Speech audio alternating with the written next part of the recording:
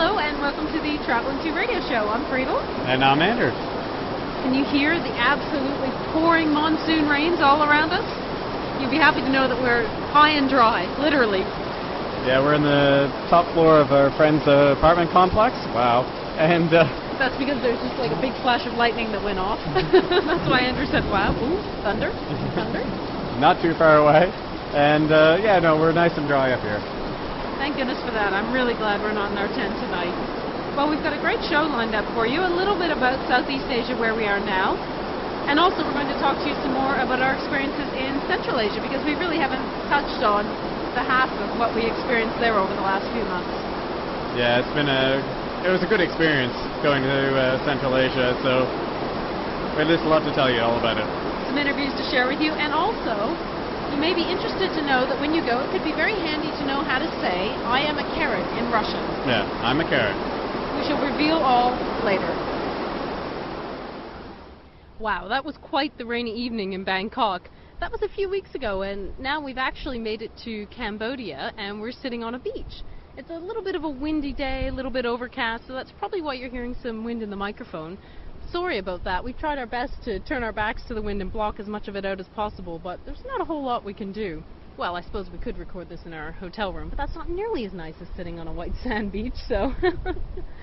With all that rain that you heard in the introduction, we were a little bit worried that we might not actually make it very far at all in Southeast Asia, being the rainy season here, and we thought if we're going to face this all the time, we won't get anywhere. But actually it only really rains in the afternoon, so we've managed to cover a fair bit of distance in the last few weeks. Yeah, in the last month in Thailand and Cambodia, we've done probably about 1,500 kilometers, and by the time we go up through Laos, we'll probably do another 15, and once we get over Laos and back into Thailand, we'll probably do at least another 2,000 to get down to Malaysia. It makes me tired just thinking about it. When you're on the road each day, it doesn't seem like a lot, and then you add it all up and you go, oh my goodness, I cycled that far?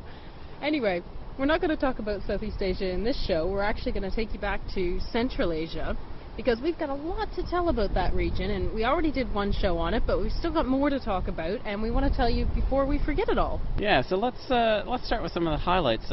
One of the main highlights is definitely Kyrgyzstan. We just really did enjoy that country. The entire area is very high mountains. You can go to alpine lakes that are at 3,000 meters. The lake is at 3,000 meters, and you have to climb to get over top of that. We really enjoyed that. We saw some nomad families up there, and not too many. It was early in the season. We were up there in June, and there wasn't too many people up there, so we were almost by ourselves up there. We were really worried that it was going to be a little over-touristy up there. Yeah, we were really worried about the tourism aspect, because Lake Songkhla is really, as Andrew said, in every guidebook, on every map, brochure. It's just all over the place, and everyone knows about it, so we thought, okay, we're going to get up there, it's going to be a total tourist trap. But actually, we got up there, and we should have probably remembered this is Central Asia, and there aren't a lot of tourists anyway. Because we were at the beginning of the season, there was really hardly anyone up there. We didn't see any other tourists, just the few nomad families. So we could put our tent up on the side of the lake, and we relaxed by the water and read our book and watched the nomads working with their sheep and their horses. And, it was fantastic. Like, if you're the kind of person who really needs a lot of organized entertainment and bars and restaurants, then it's definitely not your thing. But if you just want to get out there and relax in nature and maybe take some photographs and meditate a little bit or something like that, then it's super. Yeah, we did have to climb to about 3,600, I think, to get up to this lake, but there was even snow at the top of the pass, and it probably had just opened a couple days before, so it is really quite only a very high summer season place to go.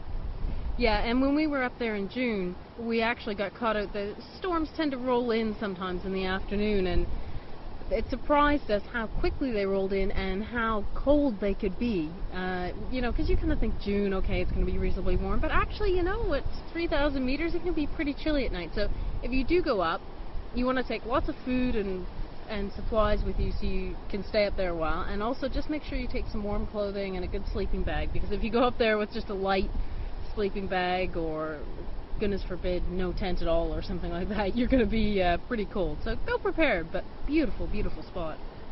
Yeah, we really enjoyed that place. Also, there is Lake Issyk, which is the larger lake that you'll see. Most people go all the way around it, go from Bishkek all the way around the lake and come back. There's lots of homestays there, little guest houses, all along that lake. It's getting quite touristy, I think. More on the north side's very touristy. We didn't go there, but that's what we heard from other people. The south side, it's less so, but you can see there's developments coming along, and undoubtedly it'll change. Some of the homestays are a little pricey, I guess, but they're really, I think they have a set pattern of things to offer you. If you want to go horseback riding, if you want to, go trek in the mountains, or just stay there and eat, basically, and that's what we did. We should define that by pricey, by North American or European standards. It's still pretty cheap, but a little bit more than, say, a budget hotel in a city might run you.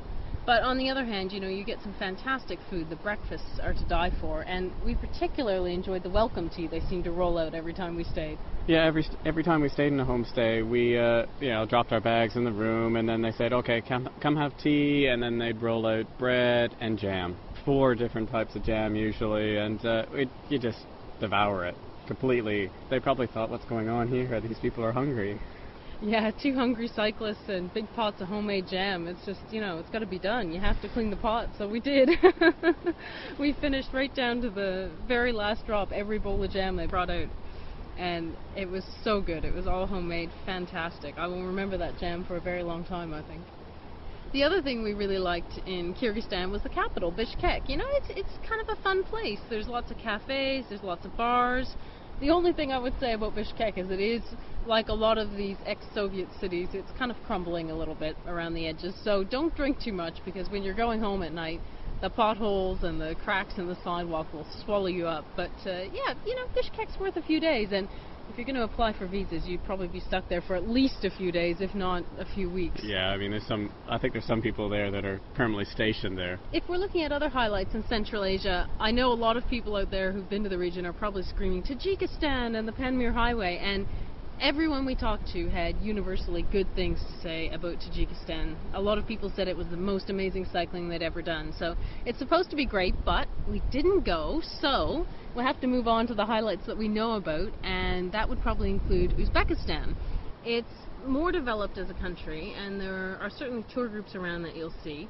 And I wouldn't say that we love the whole country, but we really would say that you can't miss the Silk Road cities of Bukhara and Samarkand. Kind of an interesting contrast between those two. Yeah, Bukhara has a really nice atmosphere downtown. You can walk around, there's quite a few little cafes, and you can actually taste some wine there, and we just had a nice time there. Yeah, they've restored the old city really beautifully, and you can just kind of wander in and out of boutiques and markets and art galleries, and it's a great place to lose a couple days in. Samarkand, on the other hand, it has all the big monuments. And especially if you haven't been to Iran, you're going to be amazed by the monuments they have there. They have all the tiled mosques and mausoleums, which we had already seen quite a lot of in Iran, but they're still impressive in Samarkand. On the other hand, the city didn't really have a lot of vibe to it. No, we went out at I think it was 7 o'clock or 8 o'clock, and we couldn't find a place to eat, really. Yeah, there's one restaurant that's mentioned in the guidebooks, and that place is hopping. But we'd eaten there for lunch, so we sort of thought, okay, we want to try somewhere different. And we tried to go out and find street stalls or something, anything, and we just couldn't find a thing. So everything seemed to be closed. It just didn't have a good feeling. I don't know. Yeah, a bit strange for what is arguably the biggest tourist attraction in Uzbekistan. But anyway, Samarkand's worth it certainly to go see the monuments, but you're probably not going to want to hang around in the same way you might do in Bukhara. Now, if we move on to kind of Central Asia as a whole, we'd be lying if we said that we loved absolutely everything. There were some parts that drove us crazy. Yeah, some of the traffic definitely in Kazakhstan is quite unnerving. There's a lot of SUVs there, more than we've seen anywhere else, just because of the riches that have come to the country from oil and natural gas. All shiny black ones, Lexus, BMW, all the big names, expensive vehicles, really. On the other hand, people there don't really have a long history of driving, and they don't treat cyclists with a whole lot of respect. Yeah, we used our mirrors a lot, just getting out of the way of them as much as possible. Yeah, I would say definitely in Central Asia you want a mirror, and if you see a big black SUV coming up behind you, you just want to get onto the shoulder or just make sure they're moving over or something, because what we were told later on, and it makes a lot of sense, is that in Kazakhstan and other parts of Central Asia as well, although we felt it most in Kazakhstan, is that if you have a big car, then you're wealthy and powerful and therefore valuable in the social ranking of things, and if you have a bicycle, you're just pretty poor and basically worthless. So it's just good to know where you stand on the food chain when you go to Central Asia and you're riding on the roads. And the other thing is a bit scary there is also that they consider that drinking and driving is part of their social culture. Yeah, a couple of people told us that, and we found that a little bit shocking. It's like going back, 50 years in North America or something. I wouldn't let it put you off a trip to the region entirely, but I do think you need to be a little more vigilant on the roads. I mean, hopefully a lot of the time you're on very tiny roads where there's not a lot of traffic anyway, so it really only applies when you're on the main roads. In the big cities, and yeah. Yeah, but just something that's good to know about. And then there's the bureaucracy. That was another fun point. I think we spent, at least 3 weeks getting visas from different embassies during a time? Oh, a minimum. I think if you're coming to Central Asia, from our point of view, the best thing is really to try and do it at home if you can, because, when you're on holiday, who really wants to be running around to embassies? And if you're going to do that, you probably need to start 3 or 4 months ahead of time.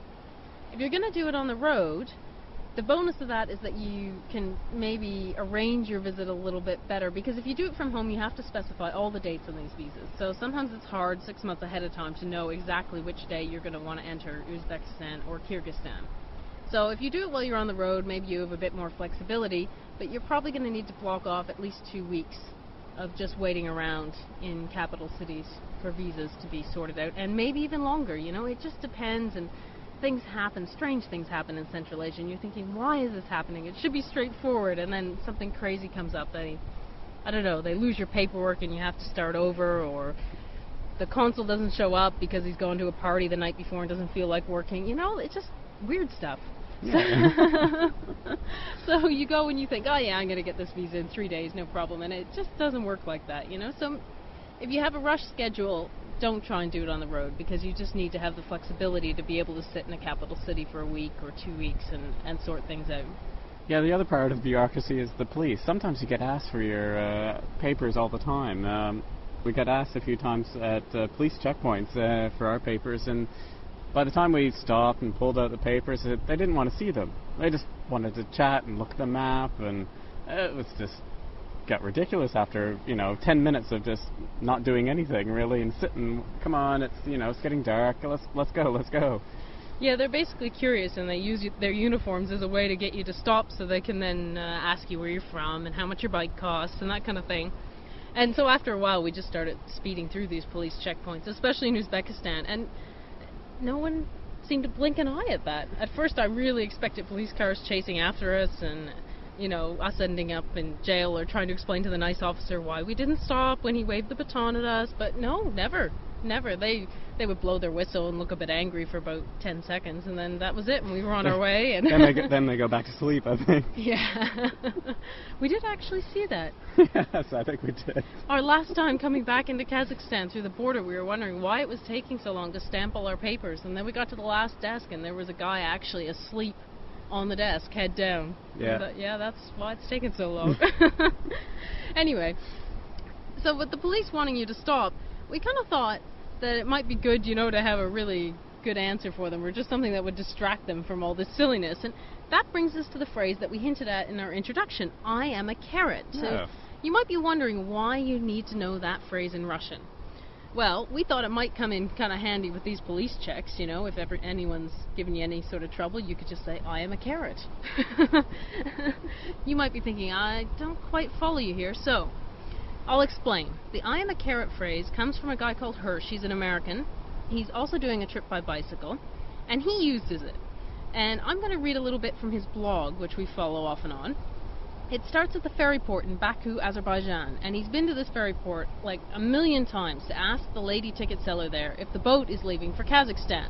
And if you've done any research on this boat, you'll know that it's fairly intermittent, and sometimes you wait 2 hours, and sometimes you wait 2 weeks for this boat. You just don't know.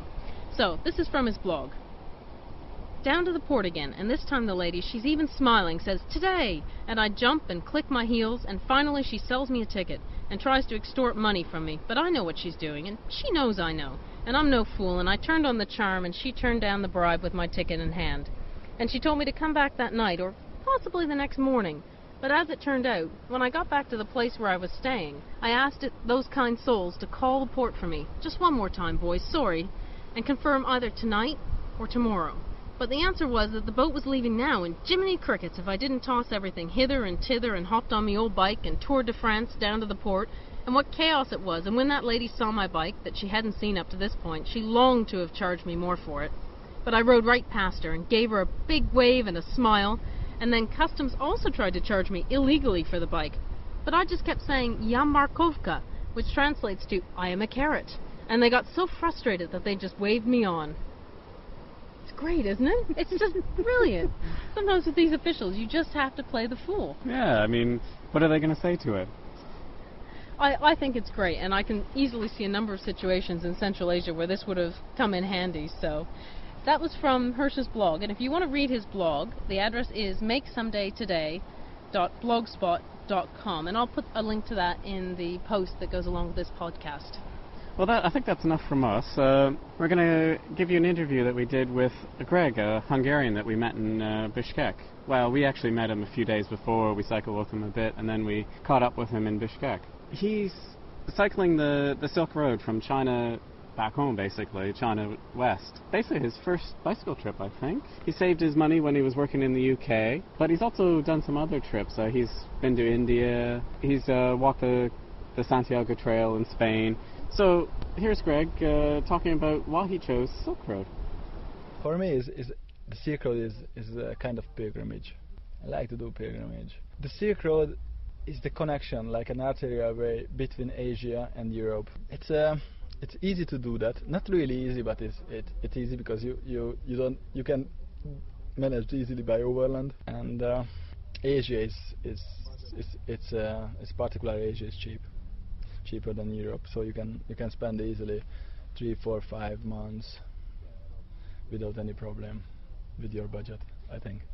Can I ask how much money you had when you left Britain? What was your budget? Yeah, it was like approximately £2,000. It's not a lot. And then from that you had to buy flight tickets as well, or? This is my budget, so I already bought flight ticket and my bike and the stuff, and £2,000 for spend for 3-4 months to back to Europe, which I think is enough. I still have a lot. Enough to get back to Hungary, hopefully. yeah, it will be enough. I'm not worried about that. I can manage. So give us some of the highlights of your trip so far. What are some of the things that stand out for you? So we're in Kyrgyzstan now. Yeah, and you've seen China, Kazakhstan, Kyrgyzstan. So what have been some of the nicest things, or maybe some of the more difficult things, if you? Okay, at first China. The people they are nice, but for me the language is impossible. So I can't communicate with the people. Really, it's very difficult for me. But the food is nice. It's really nice, and you can find food everywhere. Really, they cooking everywhere, which is make my life easy. I've been so many places in Beijing, like Tiananmen Square and that, like the Great Wall and that kind of tourist signs, but I don't really prefer that one. For me, it's a lot more important to be on trail, which is without really, which is not really touristical. So you seek out the sort of wild places. Yeah, the wild places. Yeah, like deserts and mountains and something. But I realize it's not easy. It's particularly very, very, very difficult to do. You have to take lots of water with you. Some small things which is in the civilization you never think about. For example, you need water or something. Who cares? Because the water came from the tap, the electricity came from the plug or something. But in the desert is not like that. You really have to fight for your survive. And how did you do it? Did you just put lots of bottles on the back of the bike and? No, on the first time I had only half a liter of water or something, and I realized it's not gonna be enough. So you have to think about really. Then day by day I got a lot more experience. For example, on the first day I bought that kind of stove, which was really expensive, but I haven't got any match or lighter with me. you know, and and no food at all, and I had this cheap tent from somewhere and a small sleeping bag. It was cold and something. So, but anyway, I've got the experience, and on day by day I bought so many things to get that things for myself. China is okay, I think it's okay, but because there is huge distance for the cyclist, you know, it's you have to prepare for the water, for the food. If you particularly when you in West China, in Gansu, in Xinjiang province, because the distance they are so far is not as crowded as in South East China. So you know the population is a lot more less over there. So sometimes you're just cycling like 100 kilometers without see anything, any village or just the people. Did you ever have any problems with the police, or did they No. check you very often? No, it's really surprised me. You know, everybody think the Chinese they are so communist or you know something like that. But you can't see, for example, any sign of red star or something like that. Even the police they don't really care about you as foreigner. Yeah, the local people they are curious, but not as curious, for example, as in South Asia. And because the language difficulty, you know, probably that where the police they doesn't stop you, or they really don't care. I haven't got any stopped by police in China really. And then when I got the border of Kazakhstan, I was pretty expert.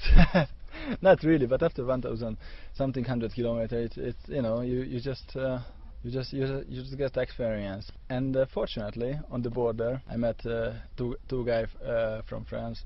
They were a couple, and we just decided we were cycling together for a short period.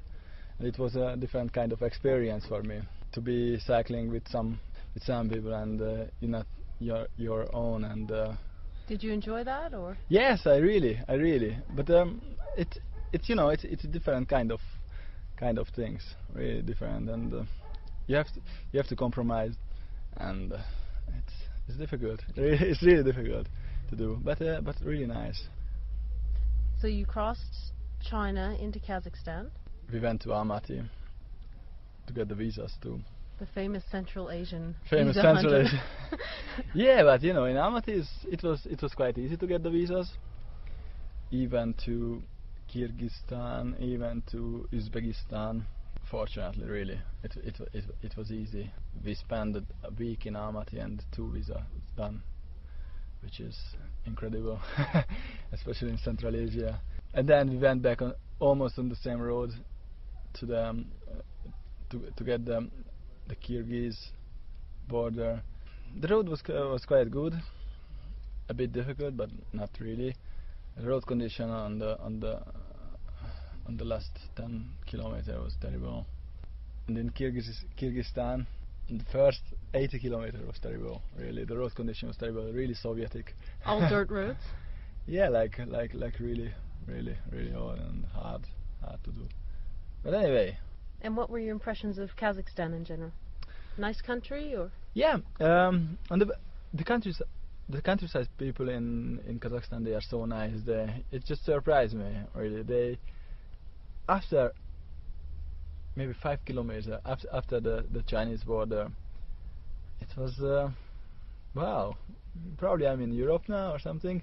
Probably because it's part of the former Soviet Union, and the people they are so kind. They always asking me question where Atkuda, it's mean where are you from or something. And when I realized I'm Hungarian, because I know in Russian what does it mean Hungarian, I always answer for them, and they were so happy. That answer for some kind of how, I don't know why really. It's nice when people are happy just for you being you. Yeah, exactly. And they always smiling, and I've got some invitation, like they give it for us, like a free bread or just a cup of coffee, or you know, it's just nice things. It doesn't cost a lot, but it's just nice to get that things. But in Almaty, the people there, you know, it's not the same. It's a really big city, and it's so European. and the people they're friendly, but not as friendly as in the countryside. If you're not really dressed well and you're going to the post office or to the shop, I don't say you are stinking or something, but you know, after cycling is you sometimes not really clean or something. They just, you know, they've been surprised. I think it's just the same as anywhere in Europe. If you are, you know, if you're a bit dirty or something and you're going to the shop, you know, it's not really nice. So take a shower. Go to the banya before you go shopping, right? Yeah, no. Just it just happened when I get to Almaty, you know, after a couple of 100 kilometers cycling. And before that, well, I was a bit sweating and go to the shop, and it was quite hard experience. But you know, it shouldn't be a problem as soon as you get the hotel and take a shower, really. And what about Kyrgyzstan? So you came in the east side, down from Kazakhstan, and around the huge lake Itykyl. Are you going into your bag for a map now? Or? Yes, I did that. Thanks. Okay, so we've got the map out. Yeah, I've got the map because, you know, it's so many towns and something. So from Almaty, we just follow the main road, which is called A352, then by Kokpek, which is a kind of touristic village. The village it's only 3 or 4 houses, all of them restaurant and shop. So we turned to south and got the Kyrgyz border by Kegen, and then we were heading to the Itykyl, and we were cycling on the south side of the lake. Did you enjoy that? That was one of my favorite parts, I think, of Kyrgyzstan. Yeah, I really. The Kyrgyz people, they are also really kind. But Kyrgyzstan is a lot more poor country than Kazakhstan. You just feel it. Even the condition of the buildings and I mean the cars. It's you know, they are really poor people. And going along the lake, did you find plenty of places to camp, or was it very developed? No, it wasn't really developed. Even the main road, which is like an arterial road or something, it was like 3 meter large, and it was actually just small road. So you can find easily campsite everywhere if you want. Even in China, even in Kazakhstan, even in Kyrgyzstan, you can find a campsite easily, really. So I think maybe you have some quite valuable advice to offer people, because first of all, you're doing your first cycle tour, so you're discovering all these things that you thought might work and didn't, or you wished you knew, and also because you're in Central Asia, and that can be quite difficult from a bureaucratic standpoint. Yeah, well, I just recommend for everyone. It's not really difficult to do that, but you have to prepare. You have to prepare to do that. Well, let's talk about the visas, because you and I were saying earlier, like, you were wondering if it was possible to get them all at home. So, in hindsight, do you think that would have been a better idea, or? Yeah, well, if you like the planning things, it's really good idea to do that. But if you some kind of people who don't like to planning things, it's I think it's possible to get the visa on the road, but you have to prepare. It's gonna take time. It's gonna take a long time, and you have to just stock or you just have to go somewhere else, really. And I guess maybe do some research on which places are best to get certain visas, or. Yeah, exactly. Try to get visas in Almaty. Almaty it's a very expensive place. Almost as expensive as Europe, really. I'm not joking. It's very expensive. But the people in the embassies, maybe they are easygoing, maybe a bit less bureaucratic than, for example, compares Kyrgyzstan, Bishkek. We are here in Bishkek now, so and I'm still waiting for my Iranian visa since 15 days, which is a lot. Do you want to tell us a little bit about that? Well, I could tell something, but it's just my experience, you know. You've got basically 2 options: to apply for your visa, your particularly Iranian visa, through to the consulate, or just try to get a code number through to the kind of travel agencies. Now I know, I've got the experience. Maybe it's better to through to the travel agency, because the staff on the Iranian consulate, they are really nice, really. So they are really kind with you, but but they're not gonna tell for you the straight things. You just realize after 2 weeks nothing happening, you know, and you can't do really anything because probably your visa is running out soon, especially when you're on the bike. It's 2 weeks it's a lot. It's a lot of time to just stock somewhere. So now I know you've been in Bishkek for a while, trying somewhat unsuccessfully to get visas. So give us the ideal plan from here. Probably tomorrow I'm gonna go to Osh, to the mountain range, to get 2 high pass above 3,500 meters or something, which is quite hard, I think. And then from Osh, which is kind of the border town, I'm gonna go to Uzbekistan. I already had my visa to Uzbekistan from Almaty, and then Tashkent, which is capital of Uzbekistan. I try to get my visa to Azerbaijan, and if it's possible, try to get the visa to Iran, because they told me the stuff in the embassies. They're gonna transfer my details to Tashkent, and then from Tashkent I'm gonna go to Turkmenistan. Oh yeah, I need the visa to Turkmenistan as well. It's a never-ending list, isn't it? Which is it's quite difficult to get, and hopefully I will be able to get it. And there is 2 options. If I get my Iranian visa, I'm gonna go from Ashgabat to Iran. If something happening and not, I'm gonna go to take a ferry from Turkmenistan to Baku, which is capital of Azerbaijan, and from there, from Azerbaijan, I'm planning to go to Georgia, and from Georgia to Turkey, and from Turkey to Europe by the Bosphorus. And this is the same thing from Iran, from the Iranian border, just heading to north by the Caspian, and just get the border of Turkey. And then home. When do you get to Hungary? Yeah, I would like to go back to Hungary until September. After that, you know, the weather in Europe is getting cold, and it's not easy to find a campsite, or I just don't want to be to cycling in the cold and the wet, rainy weather. I would like to go back to Hungary to make a nice life and do something nice and interesting things. Well, I hope you enjoyed that interview with Greg. We got an email from him the other day. He was just about to cross back into Turkey. We're really happy for Greg, because I don't think he'll need any more visas. He must be thrilled. I think the poor guy was going crazy in Bishkek. He just had the worst run of visa luck ever. So anyway, Greg, we hope you have a really safe trip home and that we can meet you again somewhere soon.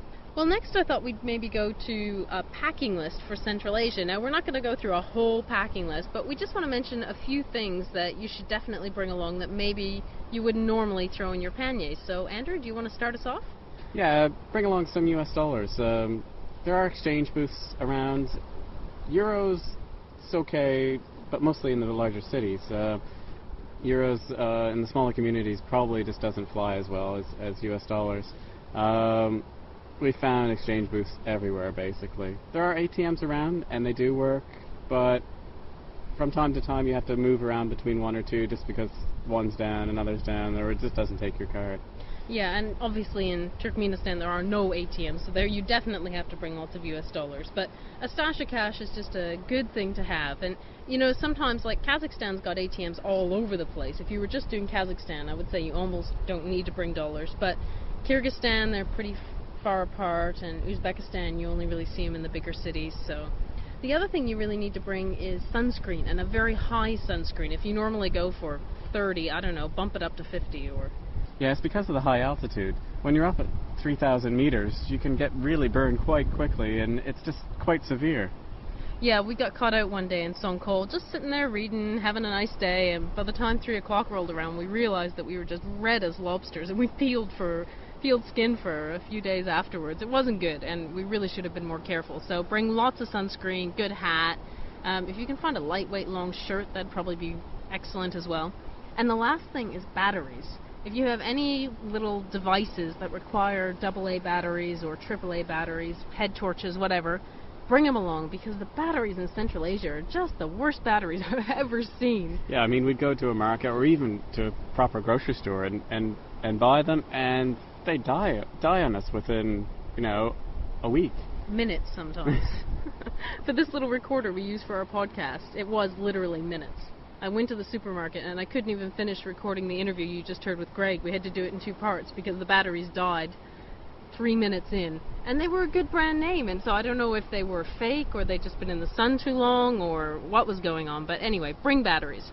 And then there's a few things that you might think like Central Asia isn't going to have this and that, but these are a couple things that you will find in Central Asia, so you can leave them at home. Yeah, I mean, you think, oh, it's the back of beyond, you're not going to find, your favorite trail mix or something like that.